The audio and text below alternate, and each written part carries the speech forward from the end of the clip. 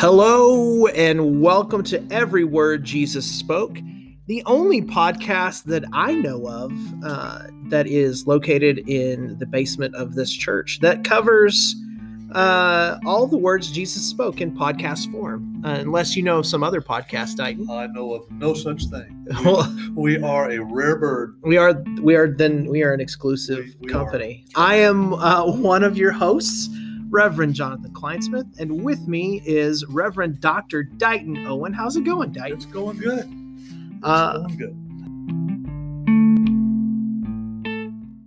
How are you feeling about today's scripture? A little bit more verses than there is some of the ones we've had lately, and it's a good. We'll have a good discussion on this one. There are a lot of things to be talking about. I'm looking forward to it. Yeah, I am too. I don't want to spoil anything, but I am a big fan of weddings, so this should go well. Wedding feasts. We will be exploring today John chapter 2, verses 1 through 11 or so, and we will be talking about Jesus's first miracle, which takes place at this wedding in this place called Cana. But before we jump into the scriptures and start to exegete, that's a $5 church word, which means what does it mean, Dighton? To read out of. Right. As opposed to eisegete, which means to read into. Right. So use those in a sentence this week. Yeah. Do you want to impress all your friends that are hanging around wanting to know how to interpret ancient texts? Just say, let me exegete that real quick. Right. So, exegete good, eisegete bad. Yeah, if you eisegete something, you're really just saying what you wanted to say. But literally means to pull out of to pull the meaning out of the text. So we're going to try to exegete today. Part 1, the setup. But before we do that, let's talk about the background of these scriptures. Let's talk about the background of this story. Like, what do readers really need to know before we explore John chapter 2?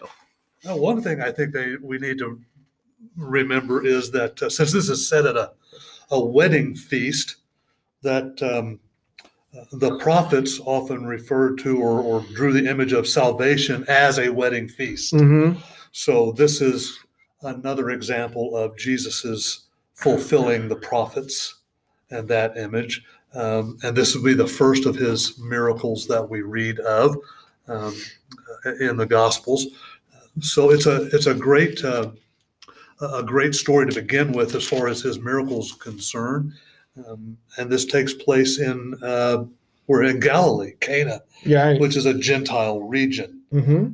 So that'll play into some of the story as well.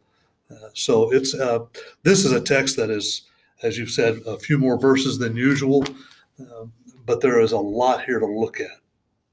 Yeah, and there's so much foreshadowing of other events in the Gospels that we'll talk about later. But one of the things that sticks out to me that's probably important is understanding how weddings worked, right? In ancient Judea, at this point, they were big affairs, right? They were, they were festivals, right? A big affair. I'm trying to think of something comparable today. Oktoberfest. Oktoberfest. That would be a good one. It is a blowout. Lots of activity, family, friends. Lots of wine, those sorts of things. So they were big family and community affairs. I think Jewish weddings were involved the whole community. It wasn't just the bride and groom or just a small group in the family. It generally included the entire community that was just assumed would be invited. Right. And so there in Cana, that is a village that's about 9 miles north of Nazareth. So it's pretty close to where Jesus grew up. Right. And so when we find out later that his mother was at the wedding, it's not unheard of to travel 9 miles for a Oh, wedding. right. Yeah. This is definitely something that seems, like just a normal thing. What about wine? Is we're going to be talking about wine a little bit, and what's the custom on wine in this period? Do I believe I'm not going to mention who told me this, but there are some people that are Christians that believe that this story is about Jesus purifying water and making it more potable. Is that what this story is about? No, I don't think so. I think this is. I think wine was a symbol of purification or purity. It was also used in celebrations like we have here, and oftentimes Jewish. I don't know if it was a custom or how that would be viewed as, but the wine would be watered down by the host to prevent drunkenness. Right. And here you have water that's become pure wine, no water added. So that's why we hear this. Now you've brought out the best wine, right? Later in the conversation, right? It's a wine is a symbol and festivals or wedding festivals in general are an Old Testament symbol of God being with the people, right? So wine has a big part in Jewish custom, right, and Jewish ritual. So we see that, of course, playing out here.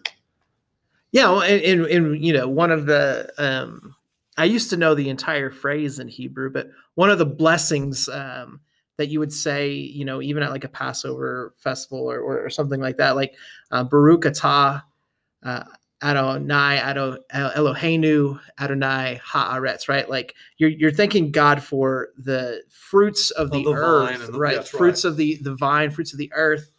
And I probably just butchered that to any of our Hebrew-speaking people that are listening to this. I am extremely sorry. I'm sure I didn't say that correctly. But the idea is when they were imbibing, it's in a celebratory way. This isn't like, oh wow, we have clean drinking water, and that's hard. We come from a tradition, Dighton and I do, Methodists, that we certainly value sobriety and not overly imbibing. We basically invented teetotaling. But to read that into these verses like some folks do is maybe crossing the line. Yeah, water was not as pure back then, and you would sometimes need to, you'd need to use fermentation processes to have some sort of drink that people could actually drink and not get sick with. And so yeah, that was a lot more common. But this seems to be just celebratory wine we're about to talk about, right? Like, and there's this image, the old image of God's presence with the people was water. You remember when Moses strikes the rock, water comes out. Right. Now it's wine, which is the new covenant. Right. Represents Jesus and the new covenant. So there's this definite difference between water and wine in the story and in the culture. But this is that, like you said, that celebratory sort of festival. There's going to be drinking some wine and having a good time with family and friends. And so Jesus has just called his first disciples. Mm-hmm. He is in the process of we know he's already been to the desert. He's received the Holy Spirit with his baptism.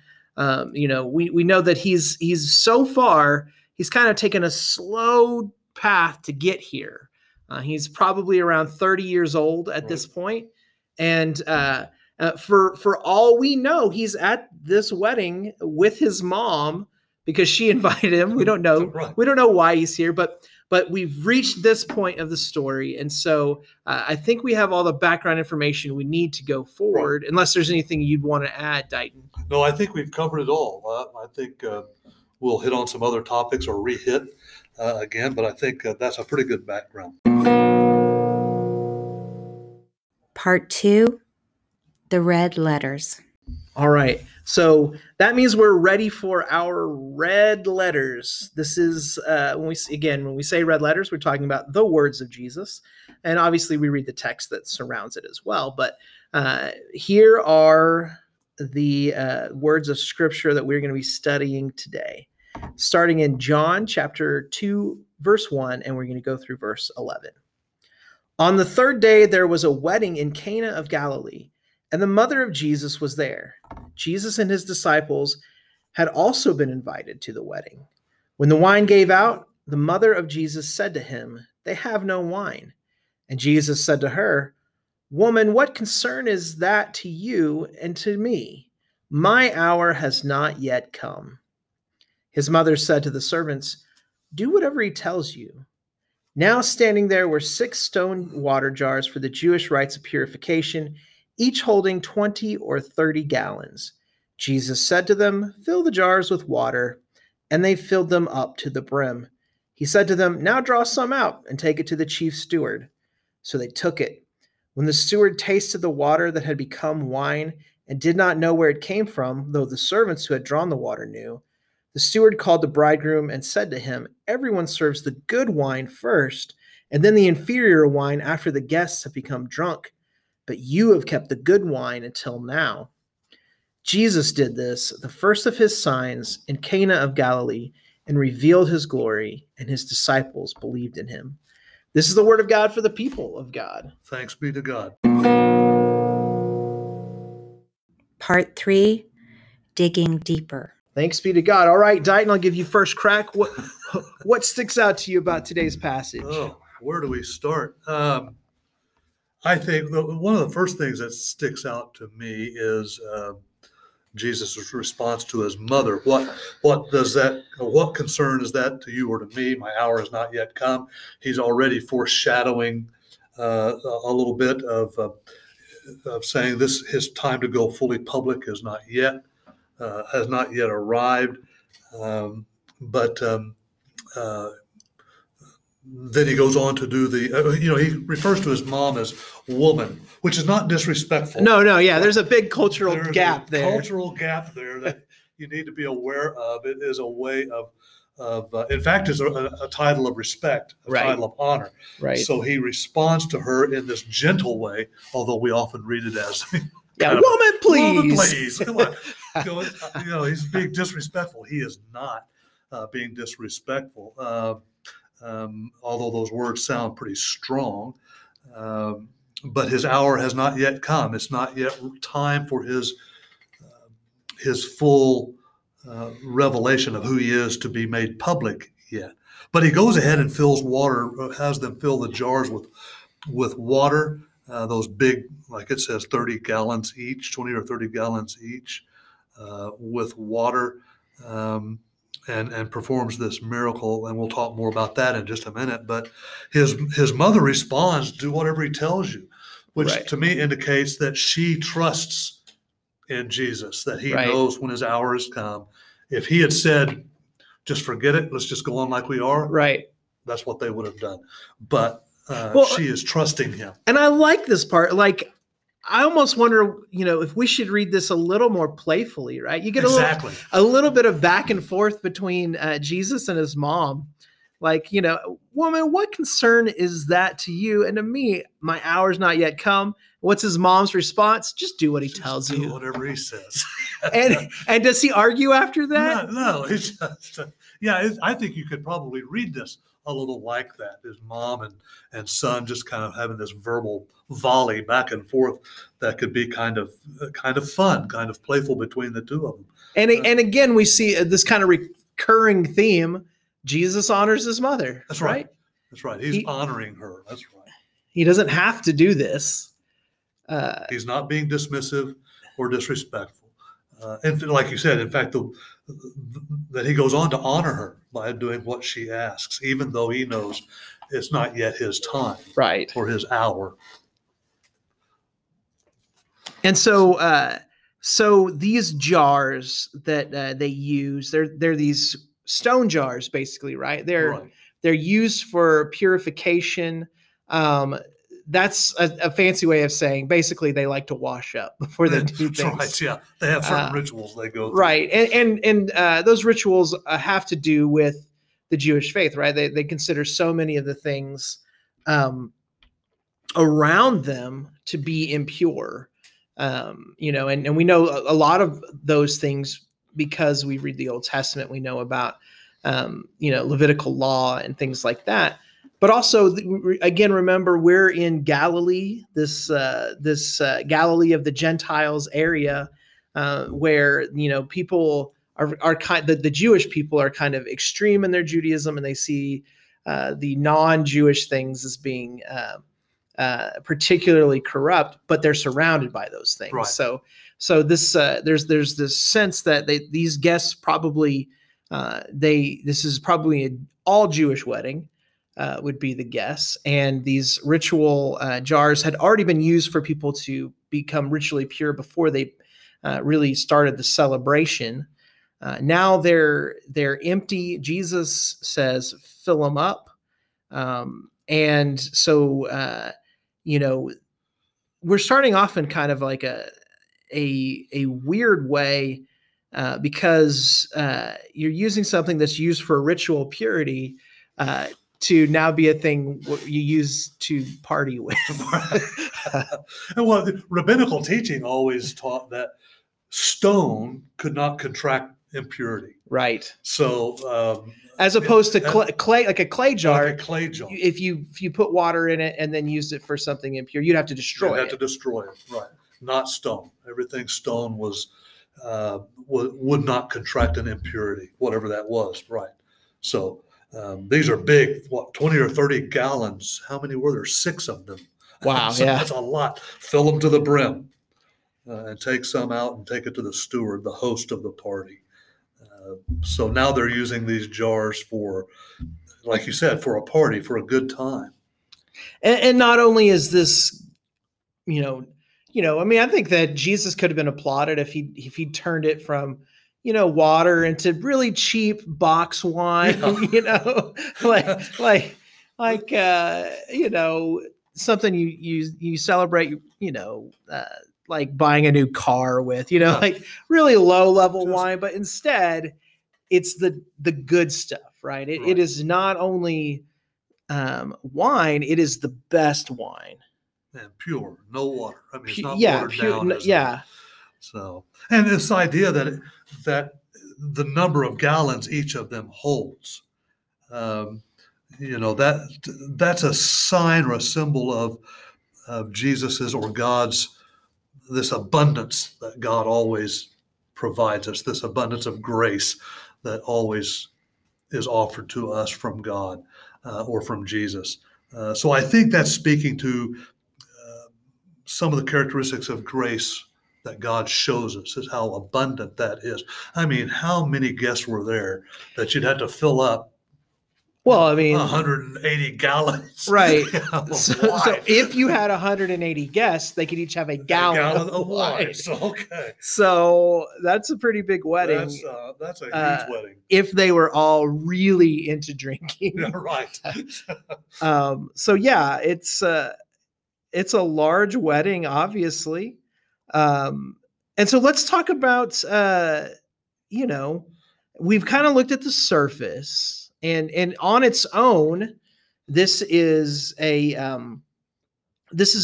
momentous event, right? Jesus's first miracle. Right.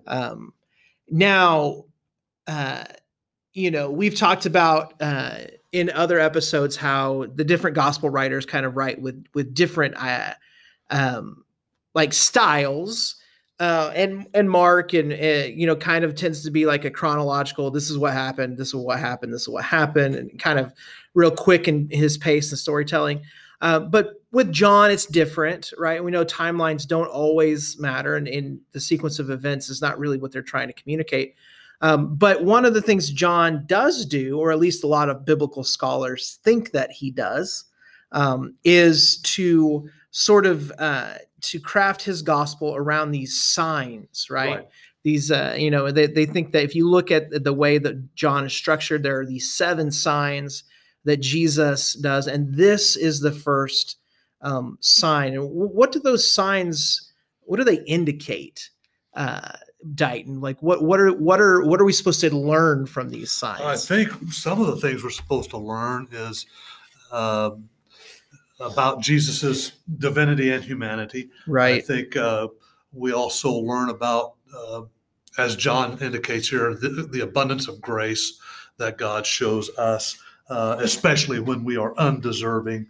So there are several things here that these signs will end up revealing. It talks about Jesus as being the healer, because there's some healing miracles or signs here, curing, healing a paralytic.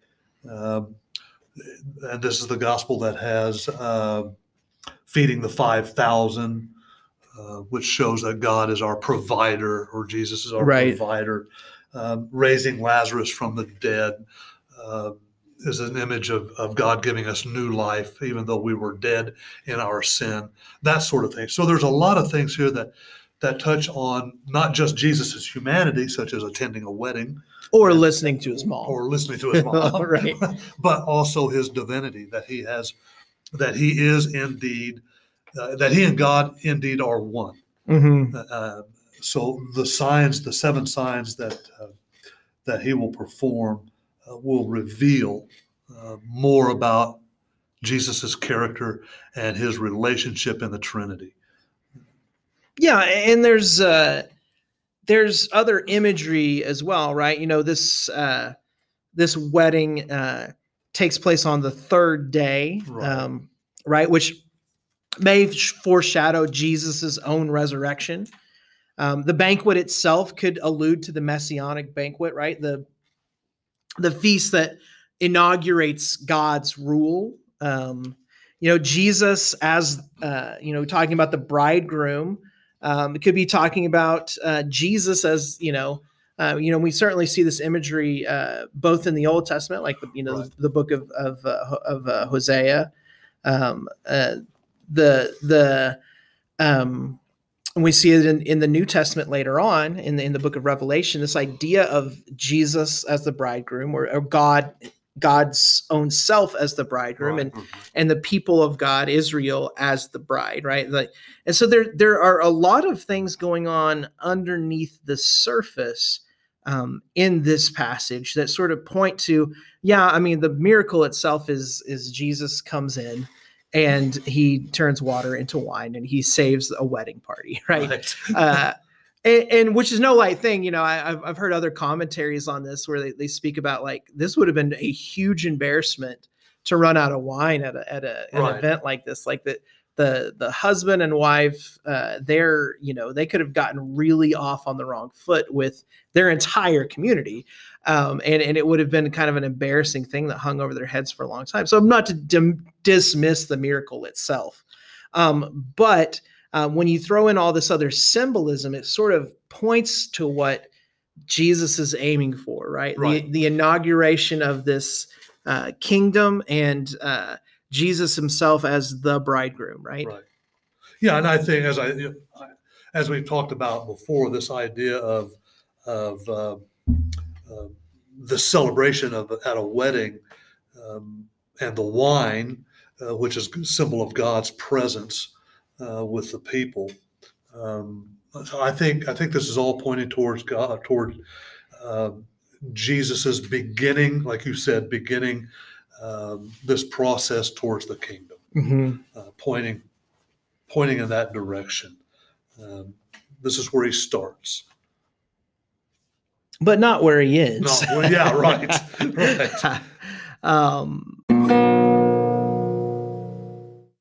Part 4, making it real. And so, we've kind of looked at it from multiple angles, like the mundane. What does this mean? Just if it's just the miracle, right? I like how I say just the miracle. Just a miracle. And then we've kind of looked, a little bit symbolically. What does it mean in the context of the greater kingdom?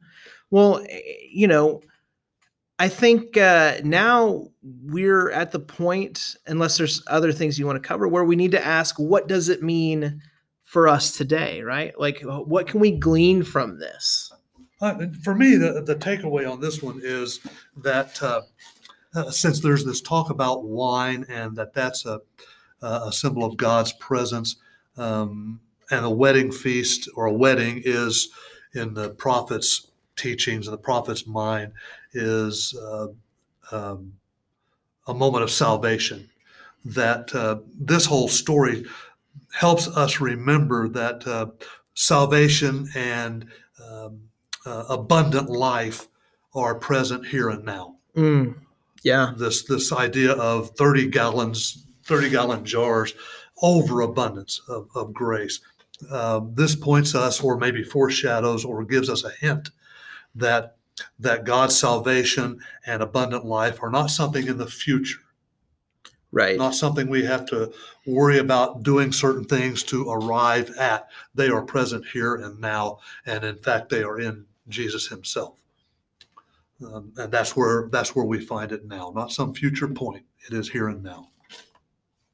Yeah, and I think that's that kind of, it goes back to another recurring theme that I think has sort of been laid out for us that we keep rediscovering as we go through the words of Jesus, is that the kingdom of God is not just a future reality, right? It's here and it's like eternal life. Eternal life, we have this tendency to think that eternal life is sometime off in the future, maybe after death, and right. after.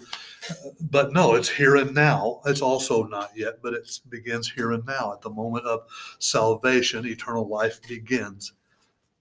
Well, and so I saw.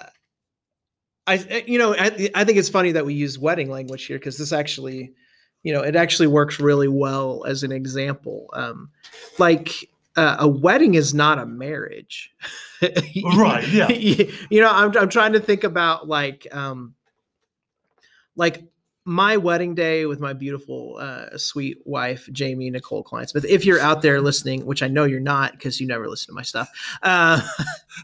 Is there anything else bad I want to say about her? Because I know she'll not listen. Yeah, not on the air. Okay. I mean, then one of our other 3 listeners would have to tell her, though. So, but anyways, Jamie and I have a great relationship, and I really value it. And we had a wedding that was just like perfect. It was one of those like, oh man, everything clicked and it went really well, and But I can't imagine what my relationship with her would be like if after the wedding I didn't move in with her, didn't talk to her anymore, didn't have anything to do with her, just kind of was like, well, I'm married. Yeah. I think that's kind of what we do as modern Christians. Oftentimes we're like, well, I came to this moment of salvation, where I prayed the magic prayer, and now I'm good to go. That's right.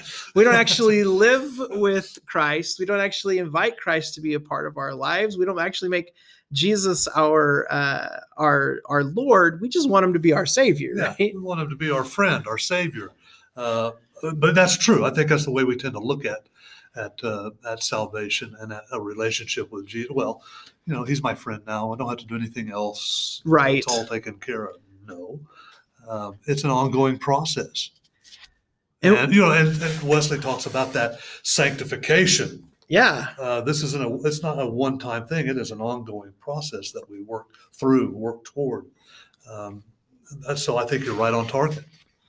And when I just, I think that it's unfortunate, because I think a lot of, what's wrong with the church today, not that I'm implying there's anything wrong with any particular churches anywhere out there. But I think that, if you look at the church today and you ask an outsider what's wrong with the church, I mean, you're going to have some people that are like, well, they're superstitious, or, they have problems with people's metaphysical beliefs or the idea of a higher power. Those are going to be a small percentage of people, though. The vast majority of people, if they had something critical to say about the church, it would usually, and this is what I've heard anecdotally, but also there's statistics that show this, is that a lot of times Christians don't live like people who are trying to be like Jesus. Right. And part of the reason for that is because we made it all about this transaction at the beginning, and then we didn't live out the rest of our lives in a way that fit the calling we were given. Right. So, yeah, I think, but we do tend to do that. I mean, we tend to take that one step, and after that, we think it's a done deal. We don't have to do anything else. We don't have to, like you said, we view Jesus as our Savior, but not as our Lord. Right. Which are two separate images, two separate titles. Well, I think I looked it up one time. Like the word, in reference to Jesus, the word Savior in the Greek, I think it's the word soter. Right. And I think it's used like maybe 20 times in the New Testament, something like that. But the word Kyrie, or a variation of it, the word Lord, is used maybe 10 times more than to refer to Jesus, right? Like, so it's not enough to just make Jesus your Savior, but you also have to make him the Lord of your life, right? Like that. And that sounds like coercive language nowadays, and that sounds like I'm trying to get you to buy into a meta narrative, or everything that in our postmodern culture we say not to do. Exactly. I mean, Lord is an all-encompassing image. Yeah. That it affects every aspect of your life, and it's an ongoing kind of relationship. Right. Savior is more of a constraint, or more of a smaller image, so to speak. It's relegated to this kind of a one-time event, and this is what it means for me. But taking that step into making Jesus Lord is a much broader term, much broader impact over time. Yeah, I mean, if we anthropomorphize God a little bit on this one. If we're going to do it, it's like we're ready for God to jump in front of us and take the bullet for us, right? Yeah, thanks Jesus for that. Yeah, thanks. But we don't want to actually live our life in service to the one who took the bullet for us. Yeah, that's right. And yet, you read the letters of Paul, and you read the other epistles, and you read the Gospels themselves. It's actually when we give ourselves in service to this Lord that we find the greatest level of freedom, right? And when I say freedom, I don't mean the ability to do whatever I want to do, but instead the ability to do whatever I want to do, being used in the right way, that brings ultimate joy and happiness, right? Right. Yeah, I mean, what would have happened if the disciples had just related to Jesus as their Savior and stopped at that? Yeah. Where would we be now? I think it seems very unlikely that we would be talking about Jesus. Right. That's right. We wouldn't be here doing this, or wouldn't have, the worship or the church, as we have it now. So it's a much broader term to use Lord than it is to think in terms of only Savior. Well, and not to get too Methodist or too Wesleyan, but the way we understand grace, right? Like, we understand grace as working in three different ways. One of those ways is that it's prevenient. That means it goes before us and enables us, restores a measure of our will where we are able to choose to follow Christ or to not follow Christ. And it's justifying, right? We know that what Jesus did for us on the cross saves us from our sins and restores us to right relationship with God. But the part we always forget, and this is not just a Methodist thing, this is actually any mainline Christian tradition, any tradition worth its salt in Christianity will include this last thing that grace does, and that is that it's sanctifying. It makes us like Jesus. It makes us holy people. And if we cooperate with grace and we're doing the will of Jesus, if we're following Jesus, if we made Jesus our Lord, we will start to be sanctified. We'll start to look like Jesus. And that's scary. It is scary. And it's a process. It's not like it's a one and done. Yeah. I mean, this is a process. We're, as Wesley said, we're going on to perfection. Mm-hmm. It's not like, we've reached it, as some believe. So sanctifying grace is an ongoing process, an ongoing experience. Well, and John Wesley even thought it was possible that this sanctification process would continue even after we die. That's right. Yeah.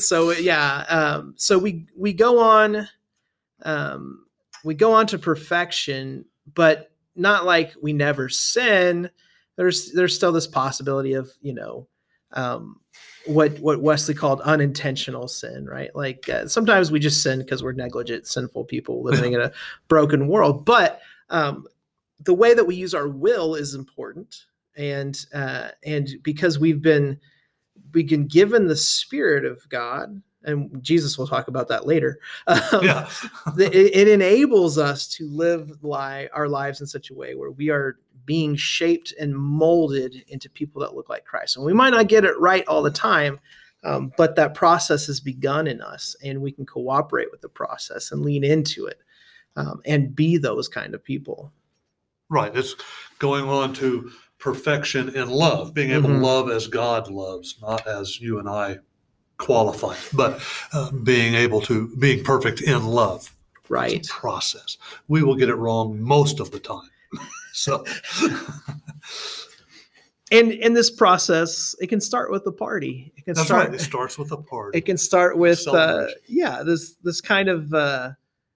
this kind of wedding idea, where it all gets inaugurated, but it blossoms into a marriage, right? Like it blossoms into a long-term relationship where we are God's and God is ours, and we are building the kingdom together. Exactly.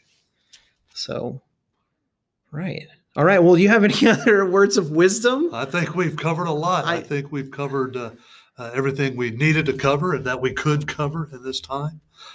So it's all about abundant grace and salvation and abundant life here and now. Here and now. And also listen to your mama. And also, listen to your mom. Do whatever he tells you. So, all right. Well, this was a fun episode. Yeah, it was a good time. I think that our 3 listeners will be pleased. So if you're out there, please give us a rating on iTunes or whatever other podcast application you use. Ratings help other people to find the podcast. And we truly believe that every word that Jesus spoke, not our podcast, but the actual words that Jesus spoke, are life-giving and worthwhile for anyone who would hear them. So if you do that, you help someone discover those words. You're not only doing that, you're also helping them discover life. So please do that. If you want more information about our church, you can check out our website, mychapelhill.org, and you can see pictures of me and Dighton on there. I know that, technology. Oh, man. What will they think of next? But even if you never decide to join our church or any church, we want you to know that Jesus loves you and that we are glad we got to spend this time with you today. So, oops. Oh, and we dropped a Bible. So you're about to hear a lightning strike next. Let's end on that note quick. So hopefully we'll have a new podcast out next week. Otherwise, we got struck by lightning. See you guys. See ya.